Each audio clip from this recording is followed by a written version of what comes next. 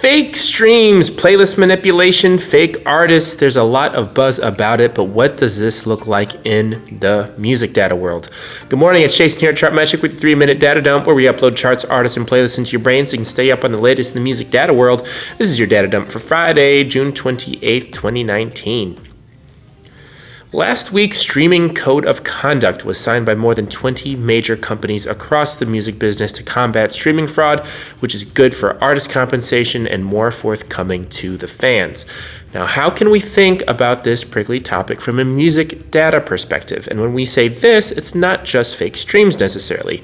It's also playlist manipulation and fake artist accounts. For sure, we are in very murky waters, and there's little actual data on the phenomenon. For example, recently, American indie label Hopeless Records estimated 3 to 4% of global streams could be fraudulent. But a 2015 Music Business Worldwide article mentions how 60% or more of Twitter followers on top artist accounts could also be fake. Granted, these are very different types of fraudulent behavior, but it's also a huge delta to try to account for. What we can do is search for red flags in the music data available to us and do what we can in the meantime. For example, if we look at playlist manipulation, here's one way to look at the data to try to identify potentially iffy behavior. We scan the playlist charts looking for abnormally high 28-day follower increases and found one non-editorial hip-hop genre playlist with a 262% increase in followers in the past month.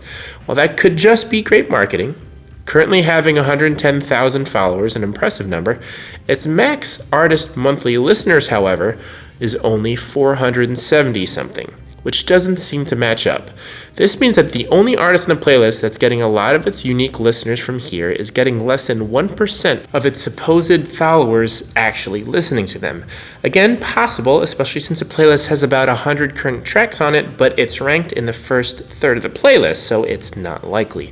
That artist, which has only a little over 200 followers, is playlisted among high-profile artists like Eminem, Kanye West, and Cardi B, presumably to draw traffic, which would be smart marketing if done legitimately, but if so many followers are not streaming the actual tracks, it smells a little fishy.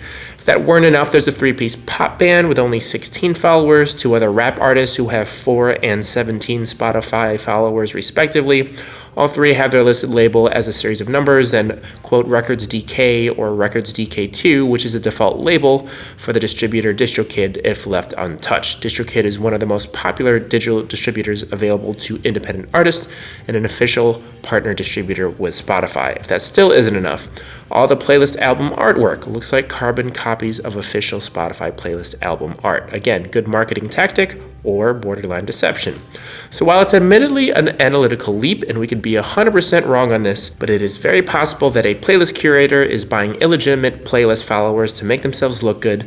They dupe unknowing artists into thinking they're getting amazing exposure, and the curator gets paid accordingly and, in our opinion, unfairly. The point is, there are certain ways you can look at the music data to try to suss out what's likely real and what maybe is not so much. We'll try to unpack some other types of illegitimate activity in the streaming world from a data perspective next week.